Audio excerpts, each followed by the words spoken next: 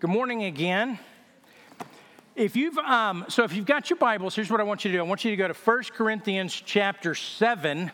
That's where we're going to be. And I'm going to read the first 16 verses here in just a minute. I'll set it up this way. So here's the deal. The Rangers won this week. That's big. That's fun. And you got an extra hour of sleep last night, in theory.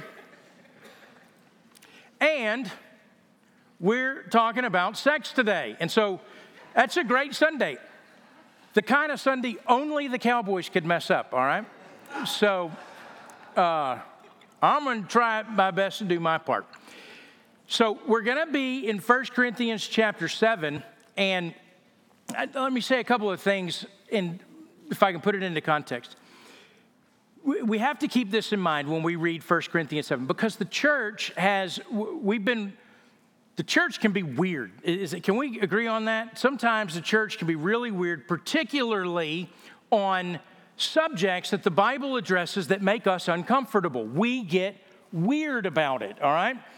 The other thing is, there have been, through the history of the church, a lot of people that want to try to make 1 Corinthians 7 say more than what it's saying. Paul is going to be answering some specific questions that we don't exactly know what the specific questions are, although we can guess. But Paul's just answering some questions. He's not trying to say everything there is to say about sex and marriage and divorce and singlehood. He's not trying to do that. He's got some specific things that he's saying, but he's not trying to say everything, and that's important for us to remember. The other thing is, and I want to, this I think helps us know, because Paul's going to say some stuff, and you're going to be like, wait a minute, I don't know that I like Paul anymore, all right? And so I want to balance some of what you will hear this morning with what Paul says in 1 Timothy chapter 4. So by way of introduction, this is 1 Timothy chapter 4, verse 1. And I've got it up here. You don't have to turn there if you don't want to. He says this, and he's writing to Timothy. Timothy's a pastor in Ephesus, and there was some people that were going around, and they were teaching this heresy, essentially. They were teaching things that don't line up with the Christian faith. And so Paul addresses that. He says this: "Now the Spirit expressly says that in later times, some will," and notice how he says it, "they'll depart from the faith," which means what we're talking about now, what they're talking about, that's not Christianity anymore. They're going to depart from the faith by devoting themselves, and then notice, to deceitful spirits and the teachings of demons. He's not pulling any punches. Verse 2, he goes even further. "Through the insincerity of liars whose consciences are seared." And you're like, what in the world are these people teaching? What in the world could they be teaching that would cause Paul to react so vehemently against these people? Well, notice in verse 3, this is what they were doing. They were forbidding marriage and the sexual relationship that goes with marriage. And they require abstinence from foods that God created to be received with thanksgiving by those who believe and know the truth. "For everything created by God is good, and nothing is to be rejected if it's received with thanksgiving, for it is made holy by the word of God and prayer." And here's what they were doing. They were going around, and they were trying to say that things that God had made, that God had designed, that God had in all of his perfection spoken a word and brought into being, that those things were off limits, or they were bad, or they were to be shunned because they were part of the, material world. Paul says, no. That's the teaching of demons. Good food, we should enjoy that. In fact, specifically, they were saying, shouldn't marry and have sex, and you shouldn't eat meat. And so, don't be a vegetarian or whatever. I don't say that. Paul says that. So I'm just kidding. You can be a vegan or whatever. I know, and those are different, vegan and vegetarian. I don't know what the difference is, but I know they are. Somebody's going to email me later. So you see what I'm saying? Paul's saying, look, God created things and it was good. Yes, sin has come. It's corrupted us. It's corrupted the world and the whole world system. Yes, this is true. Sin reigns in so many people's lives and over the world and the earth. Romans 8 groans, longs for the day that the sons of God are redeemed. All of this is true, and yet we don't say all this stuff is bad. We want to receive what it is that God's created. So that's Paul. That's what he believes. And so now I want to read 1 Corinthians chapter 7. I'm going to read the first 16 verses, and then I'm going to pray desperately for God's help to get into this. Chapter 7, verse 1. Now, concerning the matters about which you wrote. Now, just real quick.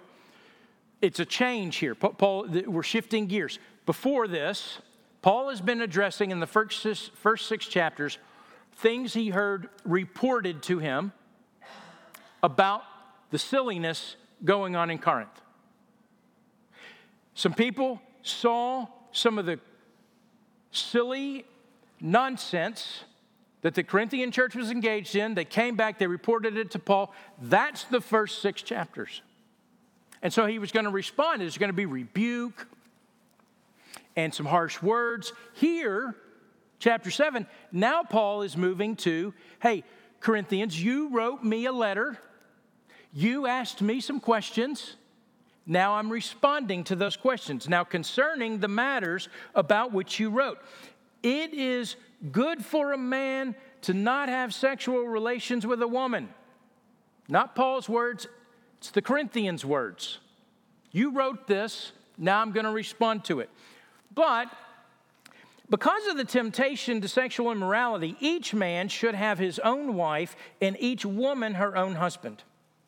The husband should give to his wife her conjugal rights, and likewise the wife to her husband. For the wife does not have authority over her own body, but the husband does. Likewise, the husband does not have authority over his own body, but the wife does. Do not deprive one another, except perhaps by agreement for a limited time, that you may devote yourselves to prayer, but then come together again, so that Satan may not tempt you because of your lack of self-control. Now, I say this as a concession, not as a command. I wish all were as I am myself, but each has his own gift from God, one of one kind and one of another. To the unmarried or the widower and the widows, I say that it is good for them to remain single, as I am. But if they cannot exercise self-control, they should marry, for it is better to marry than to burn with passion. To the married, I give this charge, not I, but the Lord. The wife should not separate from her husband, but if she does, she should remain unmarried or else be reconciled to her husband. And the husband should not divorce his wife. To the rest, I say, I, not the Lord, that if any brother has a wife who is an unbeliever and she consents to live with him, he should not divorce her. If any woman has a husband who is an unbeliever and he consents to live with her, she should not divorce him. For the unbelieving husband is made holy because of his wife, and the unbelieving wife is made holy because of her husband. Otherwise, your children would be unclean, but as it is, they are holy.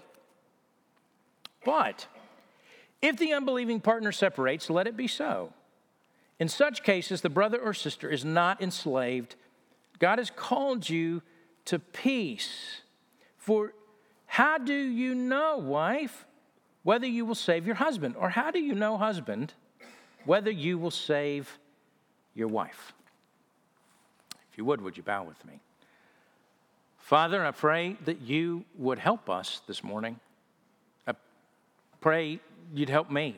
The words that come out of my mouth, Father, you'd protect them, and you would protect the ears of the hearers this morning. And so if something comes out of my mouth that does not accord with your word, I pray that it would burn up and be forgotten. So, Father, help us to see what you have said through the Apostle Paul to the Corinthians. And then, Father, help us with eyes opened by your Spirit to be able to apply that to our lives, our hearts, and our minds. And so we ask this the only way that we can, in the name of your Son, Jesus, and by your Spirit. Amen. All right, well, so in reading that, I know some of you were chuckling under. You're like, I wonder what he's going to do with that. I don't know. All right, we'll see. Let's see how it goes. Here's one thing. We only have half the conversation. Paul is answering some questions that we don't have the letter the Corinthians wrote to Paul. So it's like listening to one side of a telephone conversation. You know, when you're a little kid and your mom, she was talking on the phone, and you only heard her side. And so you're trying to imagine, you can pick up, you can pick up the gist of it. You know, hey, that's probably what they're talking about. But we're not hearing the other side of the conversation. That's the first thing to know about this. Secondly, in verse 1 there, it's not good for a man, or it is good for a man not to have sexual relations with a woman. That's not Paul's statement. That's what the Corinthians were writing. And so let me explain this to you. Somewhere along the line, now remember, there are these factions in the Corinthian church. There are people that were saying, we follow Paul, and another group says, we follow Apollos, another group says, we follow Peter, even though we've never met him. Then there was this group that's like, we're Jesus only people. You know, I mean, there are all these factions. There is a group, we saw it last week in verse 6, that somehow they got the idea that because there's sin in the world and that our bodies, you know, are wasting away, that what happens with the body doesn't matter, only what happens with the spirit or the soul, that's all that matters. So the body is, you'd call this the pagan view or the worldly view. That the body is just a makeup, an amalgamation of a bunch of hungers and urges that need to be satisfied. No big deal. If you're hungry, you eat. If you're thirsty, you drink. If you feel sexy, you sex. That kind of a thing. And it's just the body. It doesn't matter. Because the body's going to be gone. Paul says, no, you're crazy. God's going to resurrect the body. And not only that, you live in a body. And not only that, your body's the temple of the Holy Spirit. So what you do with your body matters. Don't say stuff like that. Here, there are people, another faction, that somehow they were like, hey, Paul, we're all with you, man. The body matters, all that stuff. In fact, we're so with you, we really think you ought to do everything you can, aesthetically, piously, spiritually, to deny your body every single desire or want or need that it has. And so we're big into fasting. And we're big into not having sex. And people were saying, well, okay, that's cool. You can do what you want. But we're married, okay? And they were saying, no. Christians, even if you're married, you shouldn't have sex. Because sex is bad. Right? It causes problems, right? It's dirty. I mean, I get it. It's a necessary evil. We got to make kids. They got to come from somewhere, so you can do it for that. But otherwise, should be off limits. In fact, really what you should try to attain to is celibacy. You should try to attain to ridding and denying every sexual desire you have. This is what they were saying. And so Paul is coming along, and here's what makes the chapter hard for us to read, is that he does not wholly disagree with the advantages of celibacy. He just doesn't buy their reasons for it. Okay? Paul's going to say, look at verse 7 with me real quick again. He says, I wish that all were as I am myself. Well, what's that? Single, celibate. But notice what he says. So I wish everybody was like me. I wish everybody was celibate. I wish everyone was free from sexual desire. I think Paul says, because I think that'd be easier. I understand it creates all these things, and he'll talk about some of them later. I wish everybody was free from that, but each has his own gift from God, one of one kind and one of another.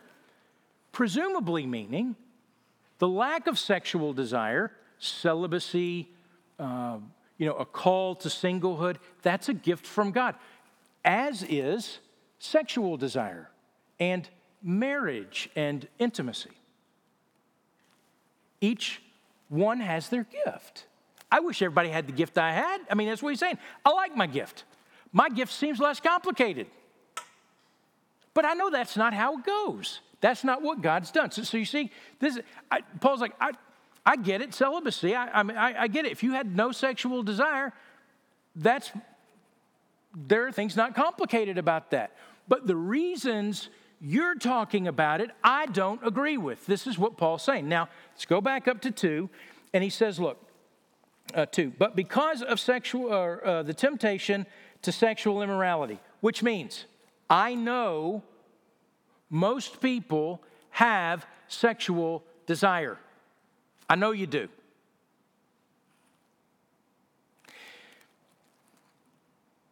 So don't create problems in your marriage related to sexual desire when marriage has the mechanism and means built into it. All right. Now, notice his language. Each man, do I have verse 2 up here? Okay. Each man should have, that's a command. It's going to have 3 commands in this. Each man should have his own wife, and each woman her own husband. Should have her own husband. That's what's implied. Now, I don't think what Paul is trying to say here is that if you're single, you need to go out and find somebody to marry. I don't think he wouldn't say that, but that's not what he's saying right here. The language that he's using, that should have language. Should have. And notice, men and women are both being addressed. There is equality from Paul's eyes, total equality in marriage, total equality in the marriage bed. This is not one over the other. This is both he's addressing. And that should have language there means enjoy the sexual relationship of your spouse, with your spouse. That's what should have means. He's talking to married people. He's telling them they ought to continue with the sexual relationship. The word means to hold on to, or to don't let go, or to take possession of it to the fullest and in the deepest sense. That's what should have means there. Now, in verse 3, he gives another command. He says the husband should give So, should have, now should give to his wife her conjugal rights, and likewise the wife should give conjugal rights to her husband, is what he means there. And should give, so should have means hold on to, don't let go, take possession of it in the fullest sense. Should give means to give freely, to hand over, to surrender. Paul is saying here that, listen, sex and marriage is not just permitted. It's not just some necessary evil. It's a command. The having and the giving and the giving and the having of two people who have made a covenant relationship with each other and now are one flesh. It's a command, he says. It is designed by God. It is created by God. The giving and the having. So let's think about this for just 1 second. Are you still with me? All right. It gets really quiet when you talk about sex. And I don't know if you fell asleep or what. Here's the deal. Because it's weird, right? Sex is one of those weird things, particularly when we talk about it in church. Everybody's like, I can't believe he's talking about that. And I'm like, I know, I can't believe I'm preaching Corinthians. So here's the thing. On the one hand, you had the ascetics that said, look, they're Puritans, the prudes, the sex is bad, we shouldn't do it, and it's scandalous, really. On the other hand, you have people in the world, and they're saying, look, food for the stomach, stomach for the food. It's just a desire. You satisfy the desire when it comes. And not much has changed since Paul wrote this letter. There's still kind of this two prevailing views. But I want you to catch a glimpse that when Paul's using this language, should have and should give, he's not subscribing to either of the views. Not the pagan view, not the puritanical view. He's giving us a vision of something that's different, something that's more, and something that is thoroughly biblical, by the way. This might come as a surprise to you, but the Bible is very pro-sex, totally pro-sex. Right in the middle of the Bible, the Old Testament, right in the middle of it, is the Song of Solomon. It is the celebration of sexual love.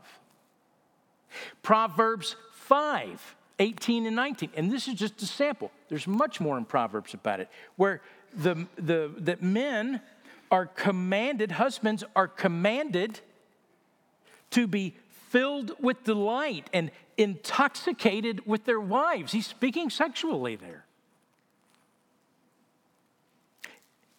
Genesis chapter 2. When God creates Eve and wakes Adam up and he's like, whoa, man. And that's where we got the name woman from. And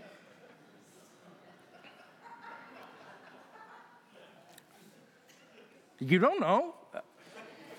All right, so, but I mean, listen, I want to, I'm just trying to let you see this because we're so weird about all this. But God says they were naked and unashamed. It's not that God thought, oh man, I don't know, I should probably find a robe to put on her or something. God wasn't worried about that. That's how he created it. And it implies, and we look at it, and God said, I want you to know intimacy. I want you to know vulnerability. I want you to know that in the midst of intimacy and vulnerability, what it means to be totally secure at the same time. We long for that.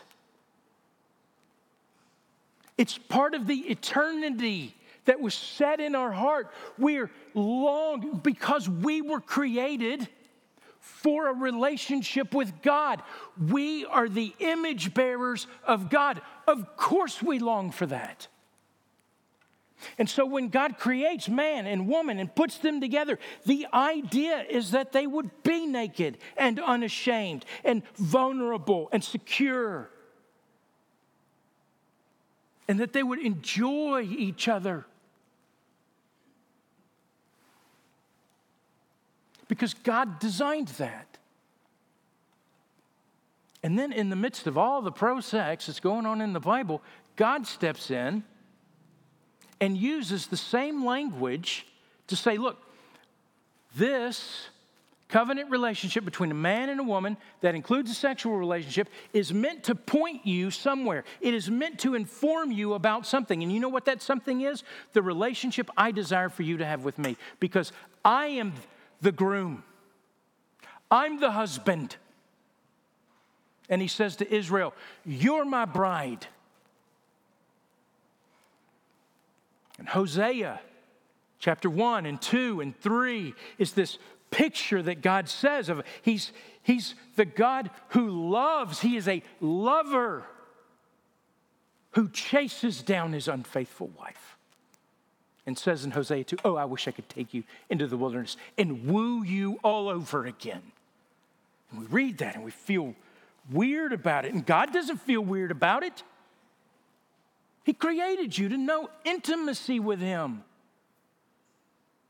I mean, something vastly different than the intimacy we share in a marriage, but it is meant to point us to that intimacy. So this becomes now an echo or a signpost or something that's saying, okay, this way.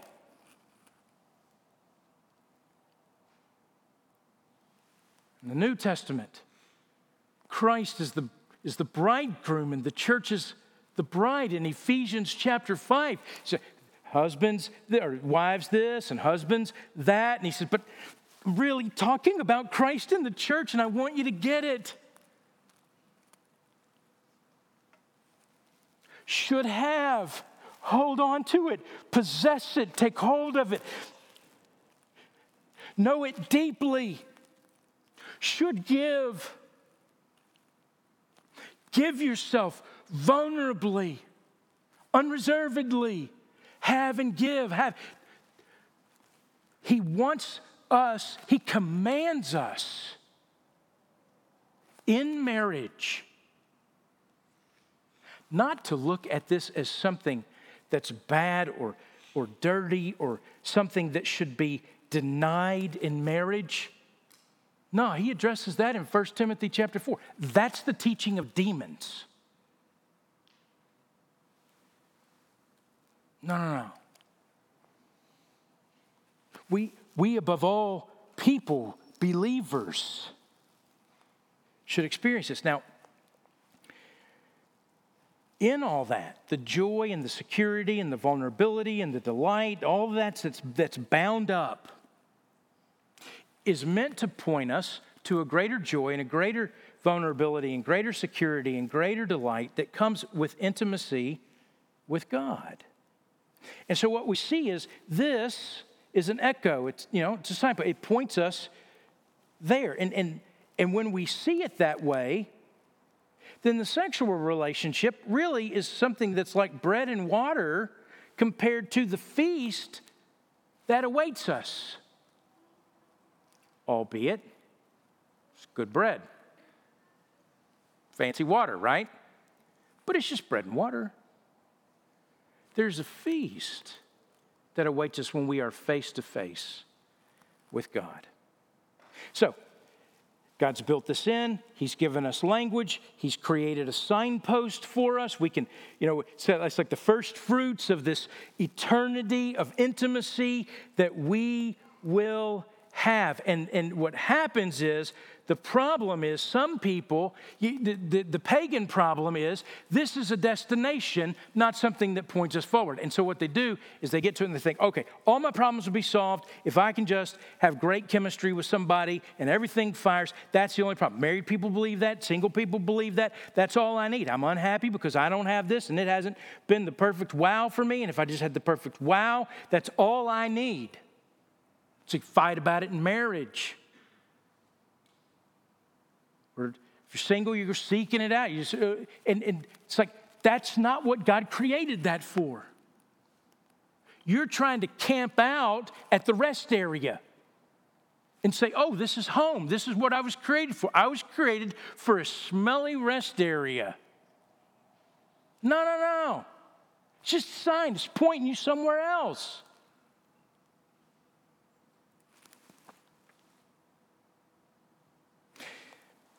So, Paul says, you should take possession of it, drink deeply of it. You should give vulnerability and unreservedly.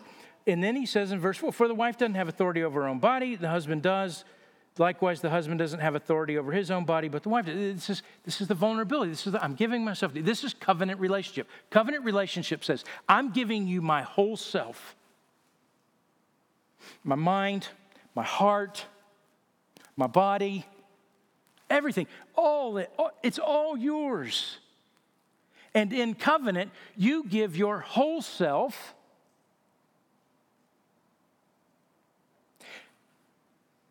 Incurring or bearing the sacrifice that means. The alternative to a covenant is a consumer relationship that says, I'm in this for me, and I am out for it to cost me the least that it can possibly cost me. And unfortunately, that is how most relationships operate. Relationships between men and women, or husbands and wives, or people and their church. I mean, it's all consumer. I want the most I can get out of this for it to cost me the least. And God says, no, that's not covenant. Should have, should give. And when that happens, man, we begin to experience and catch echoes and look at the signposts and move to look forward. If we misuse that, like he talked about in chapter 6, sexual immorality, porneia, sex outside of marriage, rather than giving us the echoes of what trust is and vulnerability is and security is, it has this diminishing return. It means, no, we trust less. We feel secure less. We are vulnerable less. Don't do that, he says. All right. Verse 5, do not deprive each other. That's the third command. Should have, should give, don't deprive.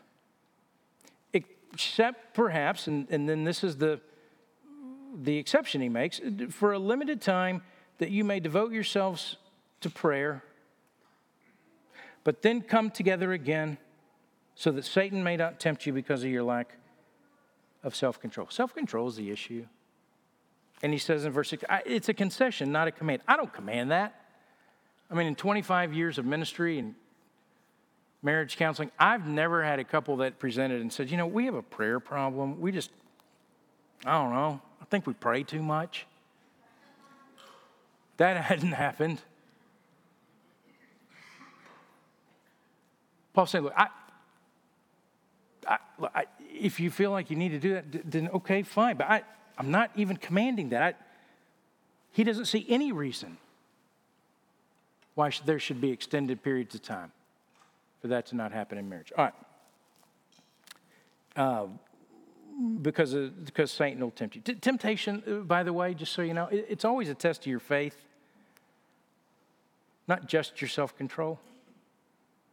Temptation comes, the thief wants to steal and kill and destroy. He wants to take your future away. He wants to take your family away. Wants to rock and unravel your faith. That's what he's doing.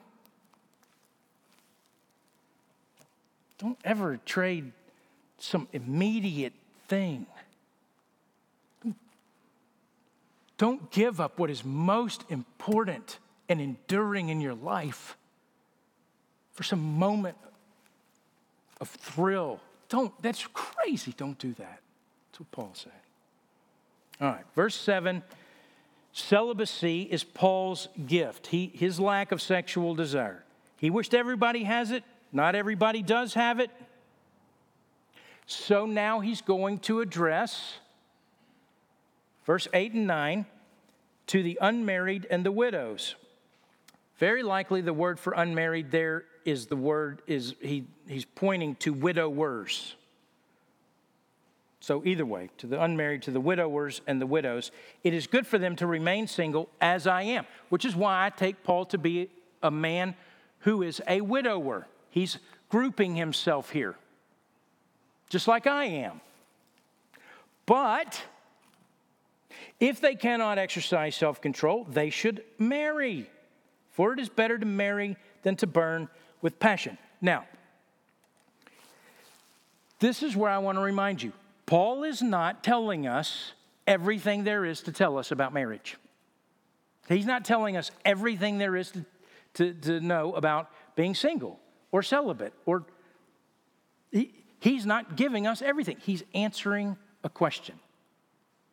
Paul, isn't celibacy better than anything else? Paul says, well, I don't know. I think so, but that's my gift. But I reject all the reasons you think it is.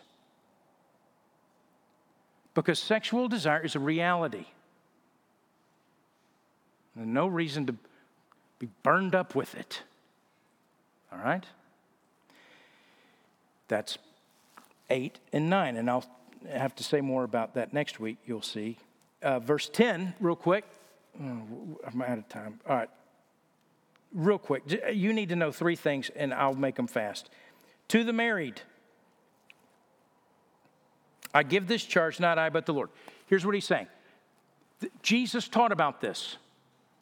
You can go to Mark chapter 10, begin in verse 5, go to verse 12. Jesus taught this. That's what he's saying.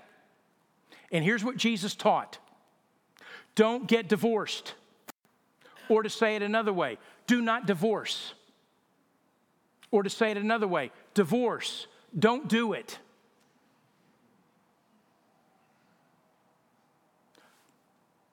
Don't get divorced.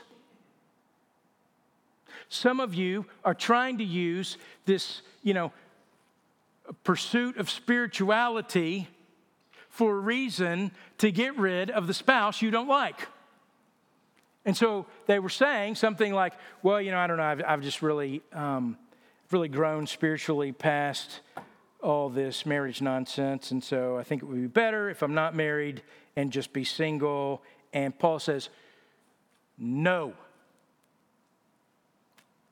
No. And he draws upon the teaching of Jesus. And people are like, well, yeah, and Paul doesn't give any exceptions here to the divorce clause. And Jesus gave exceptions, Paul doesn't, because Paul's not trying to ultimately answer the questions Jesus was asking. He's not telling us everything about it. He's just saying, Jesus taught about this. Go look it up. Matthew chapter 10. Don't get divorced. Now, verse 12, real quick. To the rest, I say, I, not the Lord. Here's what that simply means. In verse 10, he says, the Lord taught about this.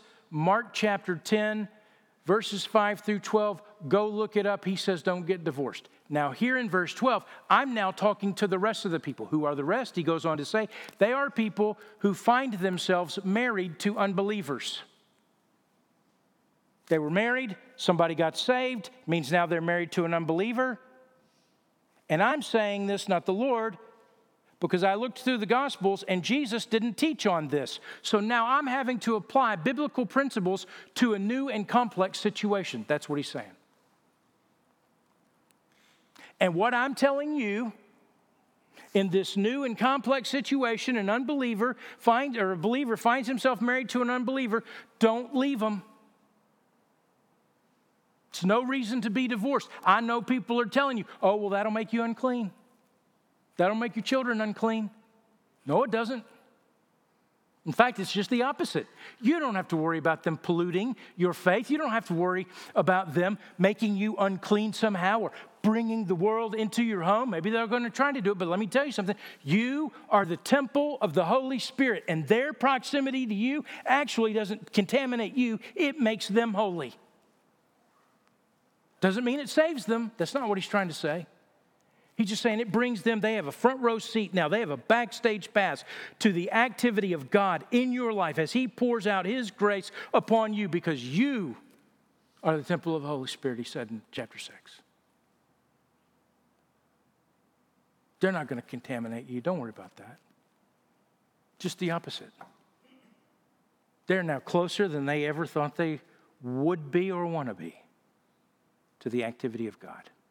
And not only that, I think bound up in all of this, you are one flesh with them and you belong to the Lord. You are one with God. They don't even know how close they are. I mean, in some ways, I don't mean this funny. I don't. But in some ways, in Paul's mind, to take some of the physical things, when your unbelieving husband kisses you, he's kissed the entire Trinity in some ways.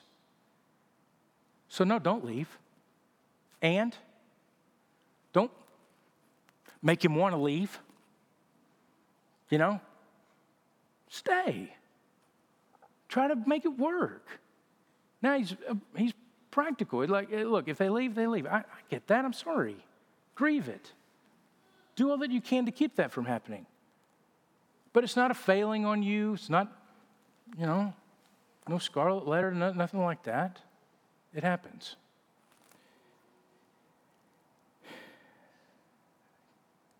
Because we're called to live in peace. How do you know that through you, your wife won't be saved? How do you know that your husband won't be saved through you? How do you know? Because God's in the business of pouring out grace. Paul is setting before us a high view of the grace of God at work, in our marriages, in our families, in our relationships.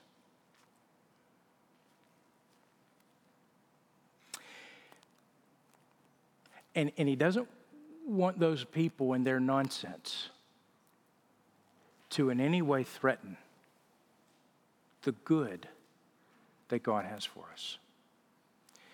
Now, you might be sitting here this morning and think, well, I'm totally frustrated. Ross, you didn't address the questions I have, or the things I'm struggling with, or the disappointments. No, I didn't. Two things I'd say. One, that we're not done with the chapter. Please come back next week. There's more to say, and I can't say it all. I can't say this much, really. Children's people are going to be so mad at me, but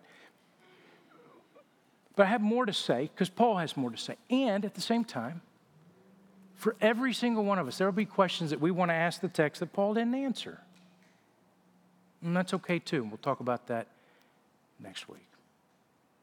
I trust, as we said at the beginning of the service, God would draw you to himself. We could look through the temporary, the problems, the burdens, the disappointments into all that he's called us and prepared for us. Trust that he's doing that with you this morning. If you would you bow with me? Let's pray. Father, help us. We want to see you more clearly, and so I pray, Father, that your Spirit would take your word, not my words, but Father, your word, and minister that to us and bring understanding to us and draw us to your Son, Jesus, who we desperately long for. We ask this in his name and by the Spirit. Amen.